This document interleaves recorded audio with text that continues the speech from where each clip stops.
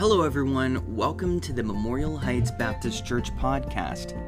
Here you'll find archived all of our previous messages, dating back to late 2020. Today's message was given by Pastor DJ Ritchie on March 6th, 2022 during our Sunday morning service.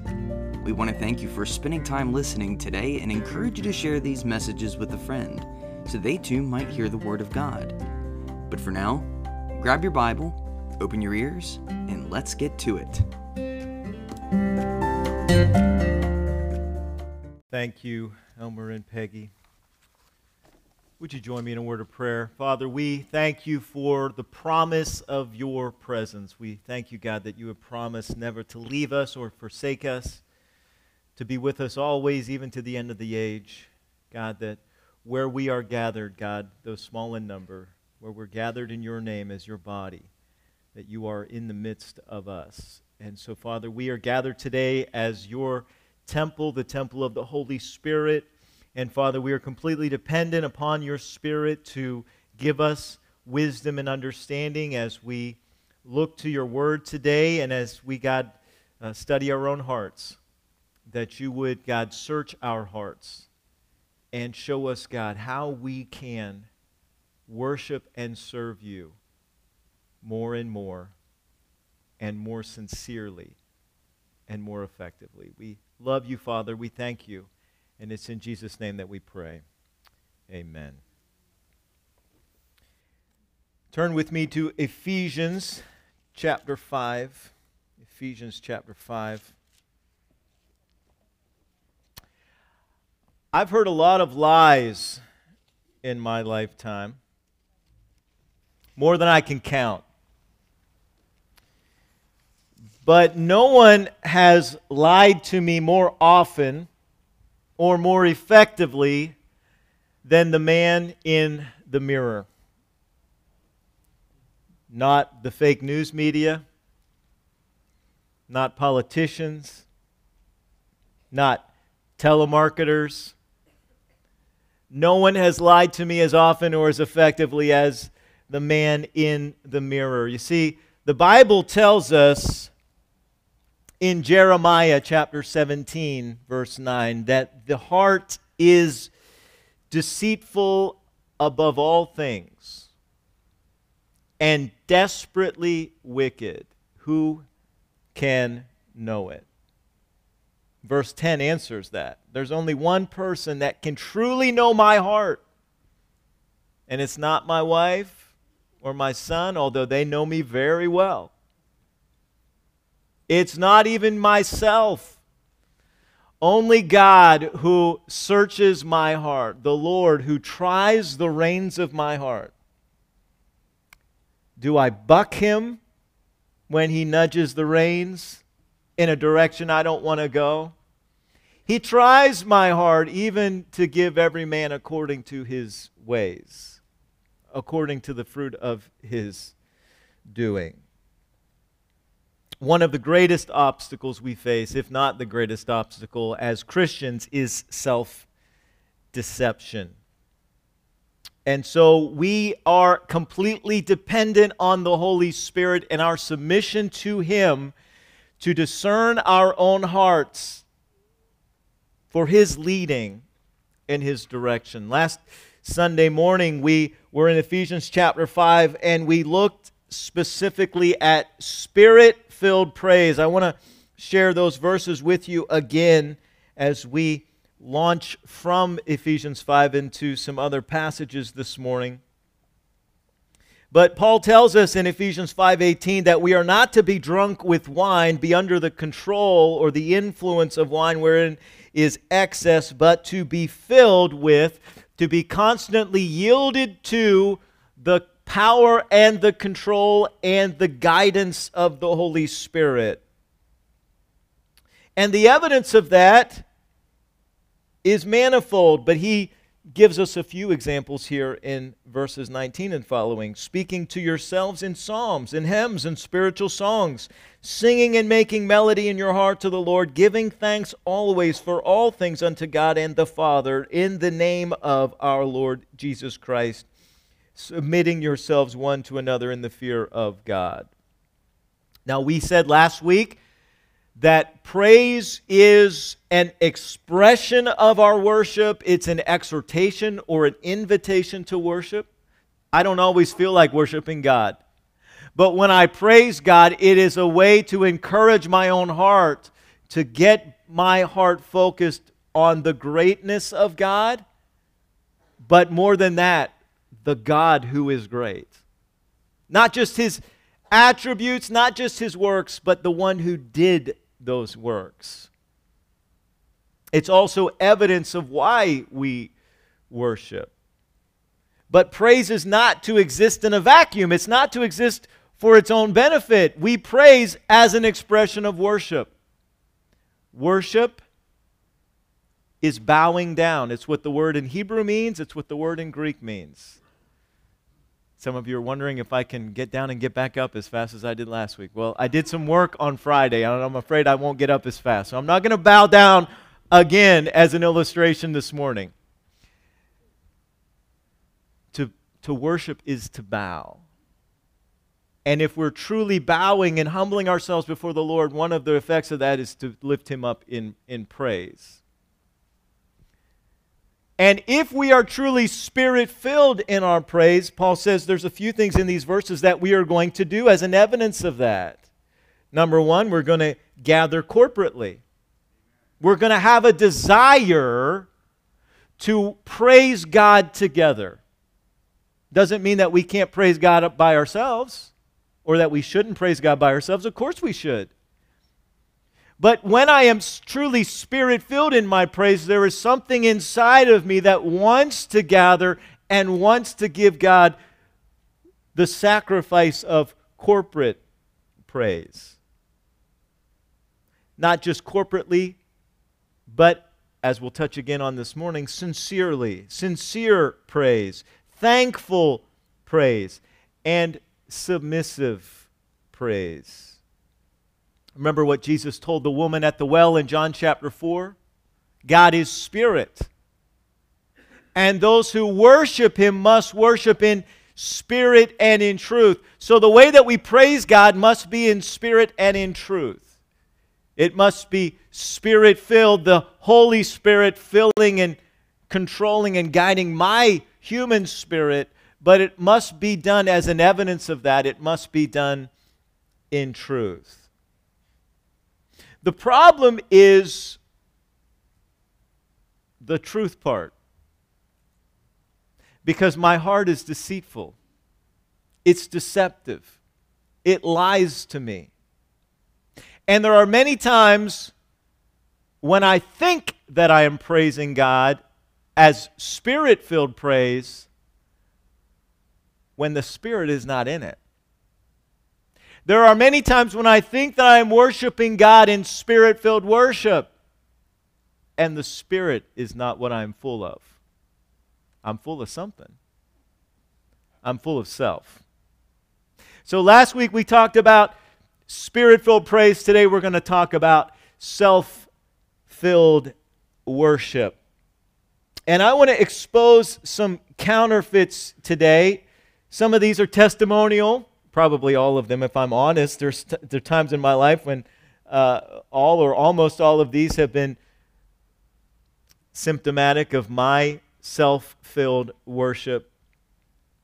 And then we're going to ask as we close some questions on how we can correct that, how we can make sure that the praise and the worship that we are bringing this Sunday and every Sunday, and by the way, every day in between those Sundays, is sincere and is what He is worthy of. Next Sunday morning, we will be observing communion, and there is a great warning that Paul gives the church in 1 Corinthians, that we are not to observe the Lord's table in an unworthy manner. Now, none of us are worthy in and of ourselves. We're only made worthy by Jesus Christ.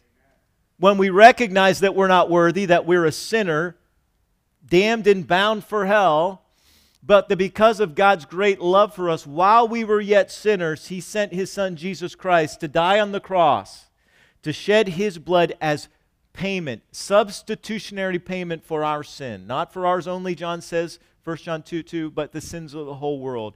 He paid for the sin debt of all mankind as he shed his blood in payment offered to the Father, Ephesians chapter 5. He gave his life as an offering to the Father, and the Father accepted that payment. How do I know that? Because 3 days later, he raised Christ from the dead. The evidence is he's alive. The debt is paid. And your debt is paid. But friend, you have to receive that payment. You have to accept the payment. It's been made for you, but Romans 10 says you must call upon the name of the Lord to be saved. You must recognize your need for a Savior. The biblical term for that is repent. You must acknowledge your need for forgiveness and salvation and call upon Him. And His grace, received by faith. You can't work for it. You can't earn it. For by grace are ye saved through faith, not of yourselves. It's the gift of God, not of works, lest any man should boast. So we receive that gift, and we are made worthy. But then as we come to the Lord's table next week, we need to make sure that we come in a worthy manner. In a worthy manner as God's children. We need to make sure that our worship and our praise is not offered in an unworthy manner. So how do we do that? Well, let's identify some counterfeits this morning. I'm going to give you, this is not an exhaustive list, but I'm going to give you some examples of self-filled worship. And I would challenge you today, as I am speaking, for you to do some speaking to the Holy Spirit if you're a child of God. And to ask the Holy Spirit to guide you through, as we go through this list, to see, search me, O God, see if there be any wicked way in me, to show me if one or two or three of these is a problem in my life. Okay? So let's go through the list together. The first one we've already touched upon in the opposite way. We've talked about being sincere in our praise. So the first example of self-filled worship is insincere worship. Insincere worship. Paying lip service with our praise and our worship. Maybe because we do it out of habit, but not really coming to gather this morning, truly seeking to hear from God, truly seeking to encounter God in God's Word, but just because it's what we do. I want to show you a passage of Scripture in Zechariah. I'll give you a second to find Zechariah. It's at the very end, almost the very end of the Old Testament. So if you can find Matthew, go left to Malachi, and then one more book to Zechariah. And I want to show you chapter 7 of Zechariah.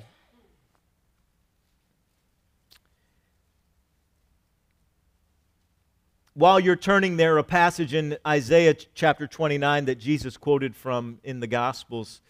Wherefore the Lord saith, for as much as this people draw near me with their mouth, and with their lips do honor me, but have removed their heart far from me, and their fear toward me is taught by the precept of men. God said, that's a problem. Jesus said, that's a problem.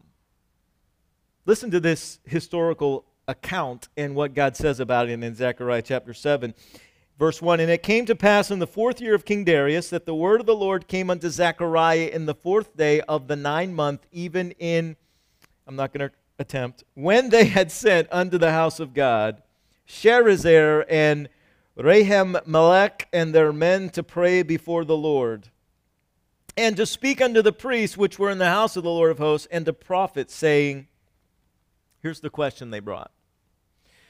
Should I weep in the 5th month, separating myself as I've done these so many years?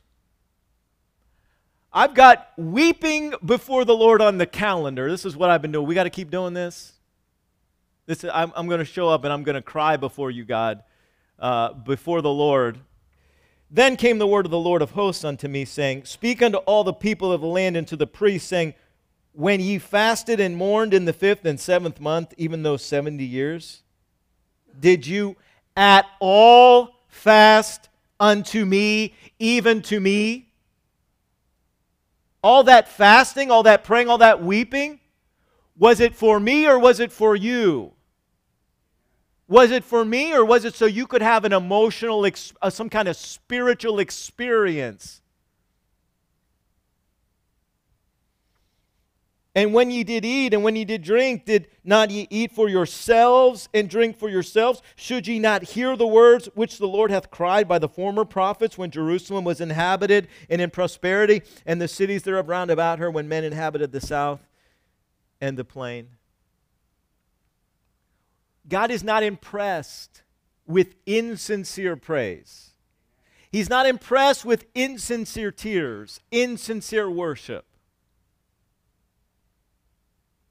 A.W. Tozer said, I can safely say on the authority of all that is revealed in the Word of God that any man or woman on this earth who is bored and turned off by worship is not ready for heaven. If I'm not here to worship God today, why do you think heaven's going to be so exciting? You know what we're going to be doing in heaven? It's going to be intense worship. It's going to be loud. It's going to be loud worship. It's going to be loud. We are going to make a joyful noise unto the Lord when we get to heaven. Now, I don't want to be insensitive. I know that some of you have an issue with here. It actually can hurt your ears.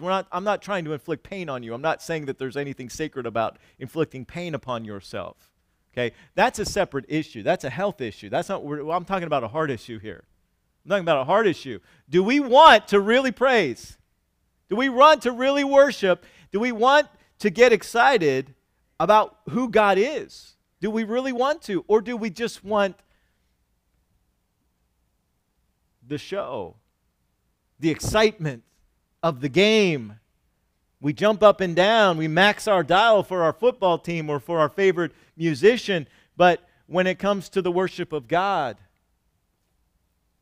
are we insincere in our worship? Chuck Swindoll once wrote, in many parentheses most churches, there are programs and activities, but so little worship. There are songs and anthems and musicals, but so little worship. There are announcements and reading and prayers, but so little worship. Is our worship sincere? Number 2,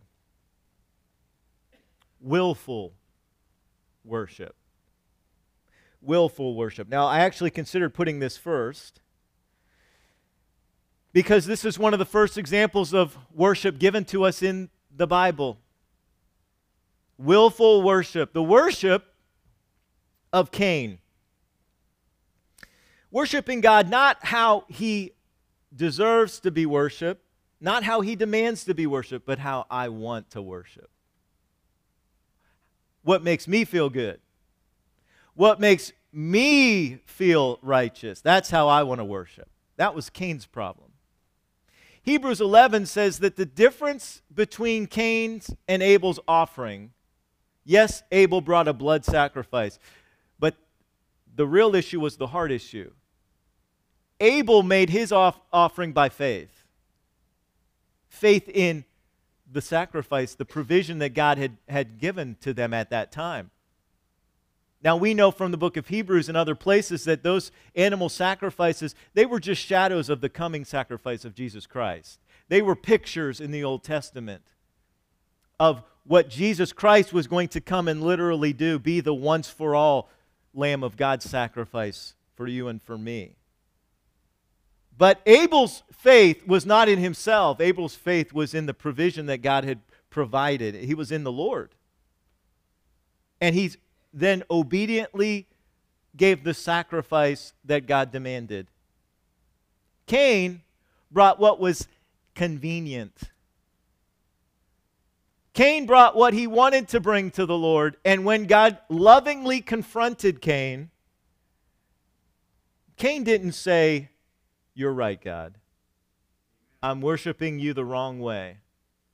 I'm worshiping you the way that I want to worship." Cain said, "Oh, you want blood sacrifice? Is that what you want, God? I'll give you a blood sacrifice. And he murdered his own brother. Willful worship. Now, I certainly hope none of us have gone to such dramatic extremes. But you go to certain countries in the world today, their worship, their willful worship of their God, there are places in this world where it is not safe to worship God. Now, and you know what? Our brothers and sisters are still worshiping. I saw someone posted this. If it was you, I would point it. You probably don't want to point it out anyways, but I pointed out if it was you that posted this. Somebody I saw posted this, I think yesterday, or I saw it yesterday. We complain about, you come to church, we don't have coffee machines out there, okay? I don't want to get into that, but nothing wrong with that, but I don't want the mess, okay? I'm a coffee snob. I have to have my special coffee. I drink it at home before I come. We complain about they don't have coffee, or they don't have my coffee, or coffee's cold. There are Christians in Ukraine today worshiping in danger, giving God praise. Why are we complaining? Why are we complaining? It's too hot. It's too cold. Willful worship. I'm going to worship God my way. I'm going to worship God my way. David sinned, as you know, and he was not a perfect man. And once when he sinned, God demanded a sacrifice from him to show his repentance. And Ornan said, hey, King David, God demanded this sacrifice from you. Here's the provision that you can make this sacrifice for. And 1 Chronicles 21:24, King David said to Ornan, nay, but I will buy it for the full price. For I will not take that which is thine for the Lord, nor offer burnt offerings without cost. I will not sacrifice to God that which costs me nothing. I'm not just going to be convenient in my worship. I'm going to give God what He deserves, and it's going to be a true sacrifice. Not willful in my worship, but submissive in my worship. Is your worship insincere? Is it willful? G. Campbell Morgan said, quote, sacrilege is defined as taking something that belongs to God and using it profanely, but the worst kind of sacrilege is taking something and giving it to God when it means absolutely nothing to you. It means absolutely nothing to me. I'll give God the extra time I have at the end of the week. If I have any left, God, you can have it. If I have any money left, God, you can have it. If I have any energy left and I'm bored, then I'll serve. Giving God what costs me nothing. Worshiping God what makes me feel comfortable, what makes me feel affirmed. Insincere worship, willful worship. Here's the third thing. Divided worship. Divided worship, trying to serve two masters.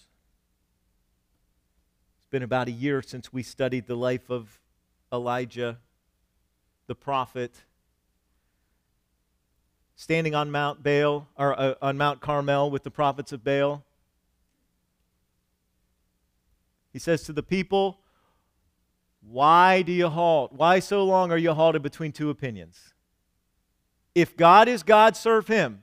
If Baal's God, serve Baal. And the people were silent.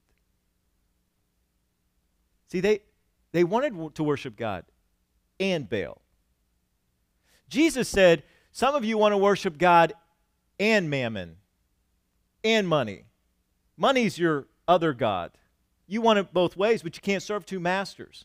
You're going to have to pick one. You're going to have to pick one.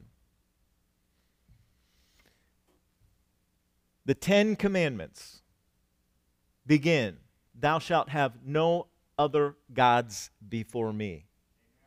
Now, that does not mean out of all your list of gods, I better be number one. That's not what it means. That means when you come to me in worship, I better not see any other gods in your heart.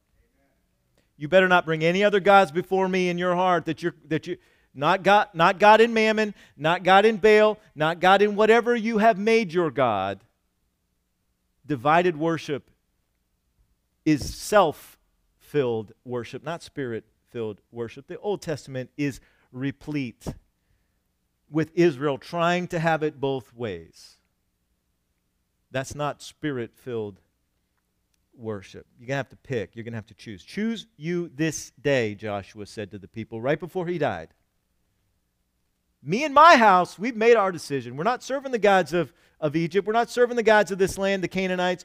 We're serving the one true God.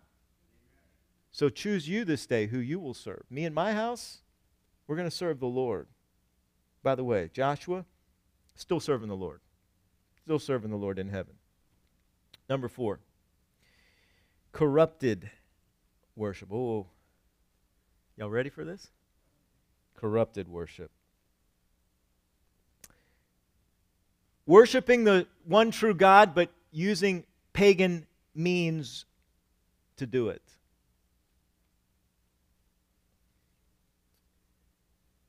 Graven images, icons, relics, pagan methods, praying like a pagan.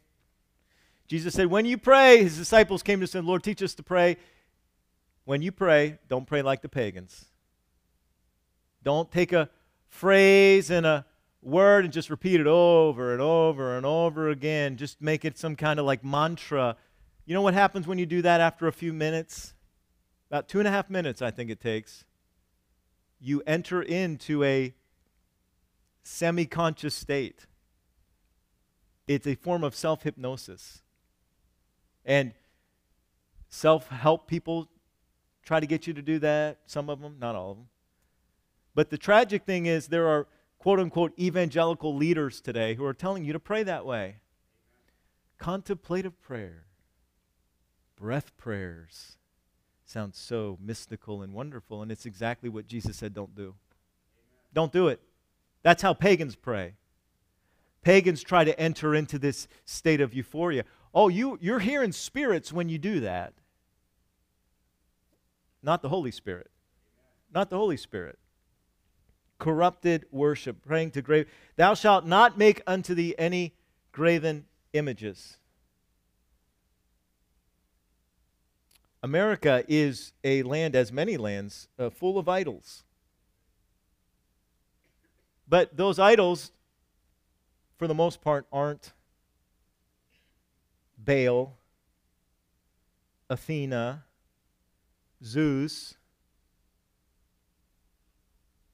They're Mary, the saints. Drive around Cumberland. See how many people have an idol to someone they pray to other than God. And by the way, you're not supposed to have an idol of God that you pray to either. Corrupted worship. 2 of the churches in Revelation, the 7 churches of Revelation 2 and 3, Jesus rebuked for corrupted worship. Number 5, close like unto it, ritualized worship. Ritualized worship. Turn with me to Colossians chapter 2. Ephesians, Philippians, Colossians chapter 2. Ritualized worship is, you say, well, it's not a pagan thing. Well, no, but it's basing it on human tradition. Now, let me say, human tradition by itself is not a sin.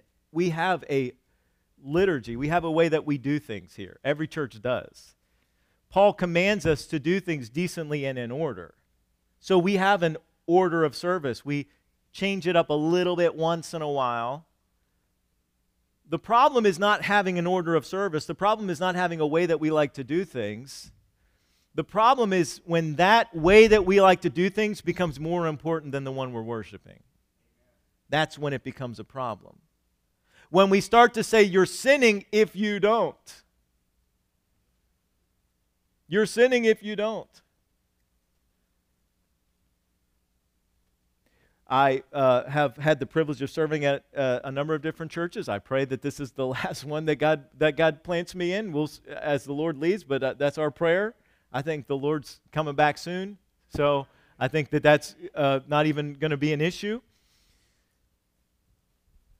But one of the churches I served in, well, you got to do this number of songs, and half of them have to be hymns, and half of them have to be praise and worship. And if you mix up that formula,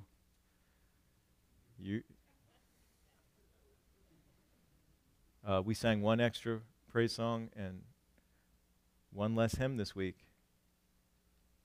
Are they not all singing to the same person? I mean, are we not here for him? We're not here for him? Ritualized worship, Colossians chapter 2, beware, verse 8, beware, to the church, beware, lest any man spoil you, Christian, through philosophy, vain deceit after the tradition of men. Well, that's how we've always done it. Not wrong to do it that way, unless you think it's a sin not to. Then it becomes a problem. After the rudiments of the world, not after Christ. For in him dwelleth all the fullness of the Godhead bodily. He's what we're here. He's who we're here to worship. He's what it's all about. Verse 18. Let no man beguile. Well, let's back up to verse 14. He blotted out the handwriting of ordinances that was against us, which was contrary to us, took it out of the way, nailed it to the cross. This is why we don't bring sacrifices according to the law of Moses anymore, because the law of Moses has been fulfilled in Jesus Christ. Verse 15, and having spoiled principalities and powers, he made a show of them openly, triumphing over them in it. Let no man therefore judge you in meat or in drink or in respect of any holy day or the new moon or of the Sabbath days. Now listen, if you want to observe Passover coming up, then absolutely go ahead and observe Passover. That is absolutely a great teaching tool for the church, but it is not something that the church is under bondage to do. Now, I would like to, here maybe next year or the year after, I'm not going to put a date on it because who knows what next year is going to bring, right? But I'd like for us as a church to observe a Passover Seder. There's so much that you can learn. If you've never done that, I would encourage you. We're not going to be able to do it, I don't think, this year as a church, but I've been able to be part of a couple Passover Seders. There is so much that you can learn about the gospel in the Passover.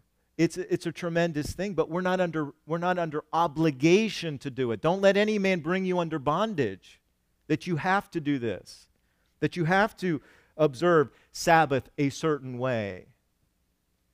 Sabbath was created for us. We weren't created for the Sabbath, Jesus said.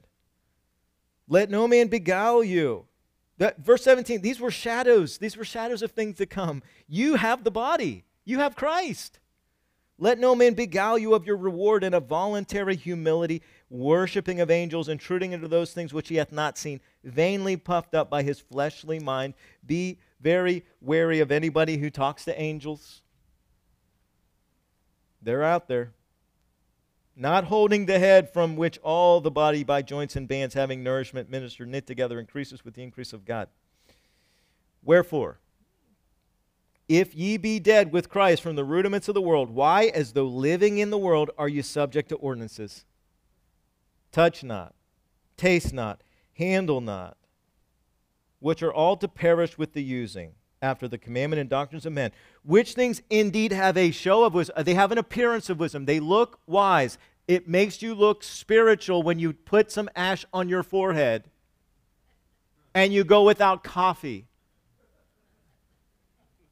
And Paul says, it looks like you're being humble. It looks like you're being wise. It looks like you're neglecting your body, but not in any honor to the satisfying of the flesh. It has no power to make you any more spiritual or to make you any more righteous. So why are you doing it? Why are you doing it? Tradition, ritual is why people do it. And it makes them feel like they're spirit-filled, but it is self-filled worship. Number 6, performance Performance-based worship. Worshiping God as a stage on which to receive praise, not an altar on which to offer our praise. Doing it to be seen by men. Jesus said, you got your reward. Congratulations. Everybody clapped. Everybody told you how wonderful you did. Now, this is especially true for those of us who are up here, whether preaching, leading in music, but it applies to all of us wherever you're serving. Wherever you're serving. If you're doing it for the applause, if you live for the applause, live for the applause, congratulations, you get your applause. Jesus said you have your reward. But when you do things, you're supposed to do them for God and not for the praise that it brings you. And so the test is, when I get criticized and not praised, do I quit? I shouldn't, right? I shouldn't. If I start getting criticized and I give up, then was I really doing it as an act of sacrifice, or was I doing it as a way to get the attaboy? Performance-based worship. Number 7, self-righteous worship. This is closely connected to that. Celebrating ourselves, our achievements, our experiences, instead of exalting our Savior. Seeking self-justification, seeking glory for ourselves. Jesus warned about wanting to be commended by men and thinking that that's somehow impressive to God. God knows your hearts. Galatians 1:10, you're either a man pleaser or a God pleaser. And so I either come here to worship God so that I can praise Him for what He has done for me, or so that I can try to show off for Him, God, look how valuable I am to you. Aren't you glad to have me on your team, God? Look at all that I've done for you. Look at all that I've done for this church. Praise the Lord for sincere sacrifice and sincere service. But God knows your heart. God knows your heart. Self-righteous worship. Let no man judge you in meat or drink or in respect of any holy day. Shadows of things to come. Let no man beguile you of your reward in trying to pretend that you're humble and wise. Self-righteous worship. Number 8, fruitless worship. Fruitless worship. Worship that produces no life change. Is my worship making me more and more submissive, more and more obedient? Or do I shed my tears and get my excitement, and then Monday morning, I'm the same person I was as I was last Monday morning. I'm the same person as I was a year ago. I'm the same person as I was 5 years ago. And my worship, well, it must be the service. Maybe if I find another church. Or maybe if we, get somebody else to lead the worship, then I'll be able to worship better. I've been there. I'm guilty. I didn't like the songs tonight that praise team sang. I've been there. I'm guilty. I'm guilty. Fruitless worship. Let me quote Tozer again. If you do not worship God 7 days a week, you do not worship Him 1 day a week.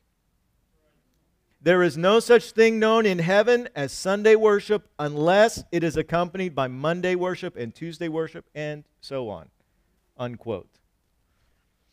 God says it this way. By the way, Lord willing, we'll be in Psalm 51 next week. I'll just give you a heads up. Here's what David wrote. O Lord, open thou my lips, and my mouth shall show forth thy praise. For thou desirest not sacrifice, else would I give it. Thou delightest not in burnt offering. The sacrifices of God are a broken spirit, a broken and a contrite heart, O God, thou wilt not despise. David isn't saying God doesn't want the sacrifices because God commanded the sacrifices, but what he's saying is if those sacrifices aren't breaking your heart and really changing your heart, God's not impressed. Is my sacrifice, is my worship, is my praise producing life change? Because here's the promise of God, Galatians chapter 5:16, a verse that changed my life. If you walk in the Spirit, you will not fulfill the lusts of the flesh. Walk in the Spirit, Paul says, and you will not fulfill the lusts of the flesh. So if I'm struggling with a sin and it has bondage over me, the issue is I'm not yielded to the Holy Spirit. Because God has promised me the power to break that chain. God's already broken the chain. He's promised me the power to take it off. But I have to walk. I have to be dependent on His power, His leading. So let me ask you a couple questions as we close today. I'm not going to unpack these. But remember what Jeremiah 17:10 says? I, the Lord, search the heart. I, the Lord, search the heart. So, Holy Spirit, help me to answer these questions sincerely. Number one, am I worshiping the Savior I know or just know about? I don't know your heart.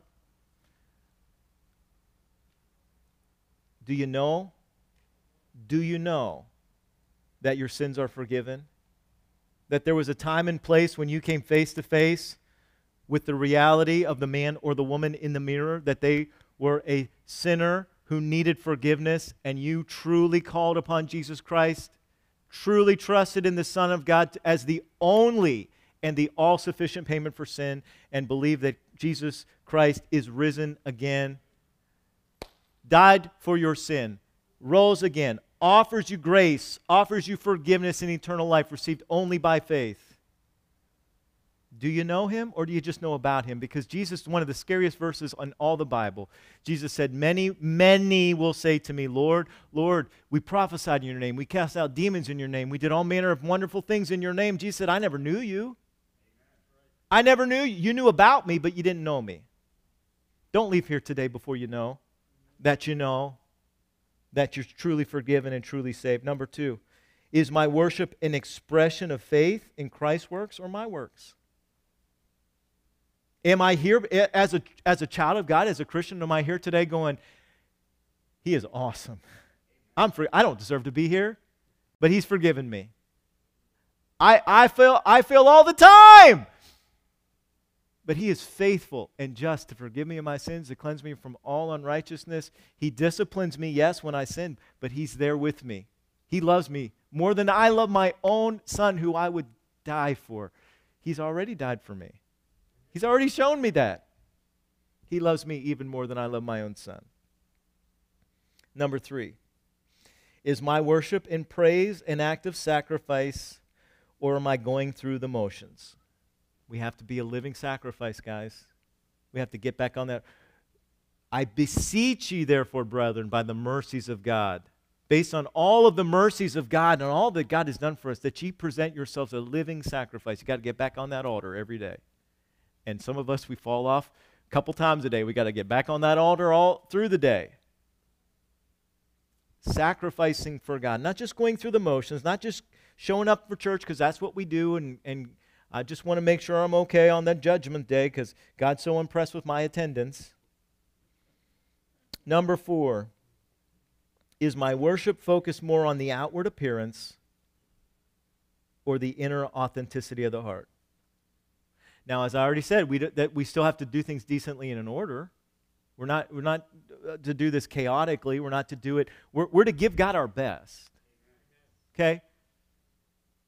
We do our best in everything that we do. I tell my son already, you don't have to be the best. You have to do your best. And you don't have to be the best in whatever area God has equipped you or called you to serve, but you have to bring your best.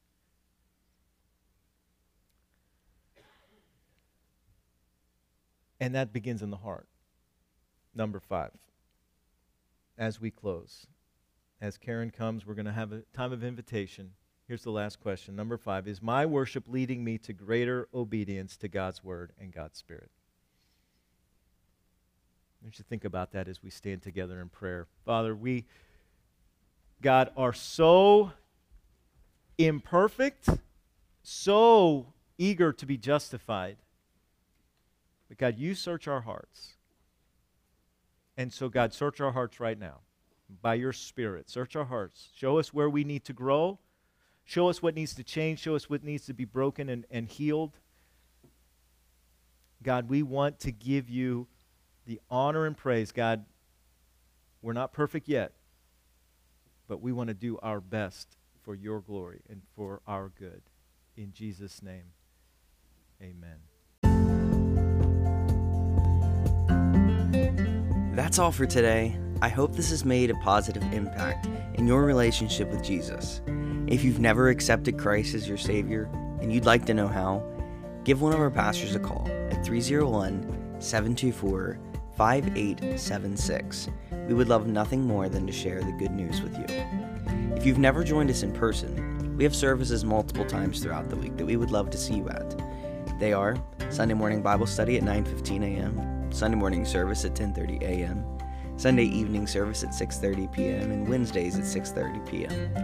We also have opportunities for our students to gather. The youth group for grades 6 through 12 meets at 6 o'clock p.m. on Sundays, and our AWANA program for 6th grade and under meets at 6:15 p.m. on Wednesdays. Again, we thank you for joining us today, and we hope to see you soon. But until next time, stay faithful.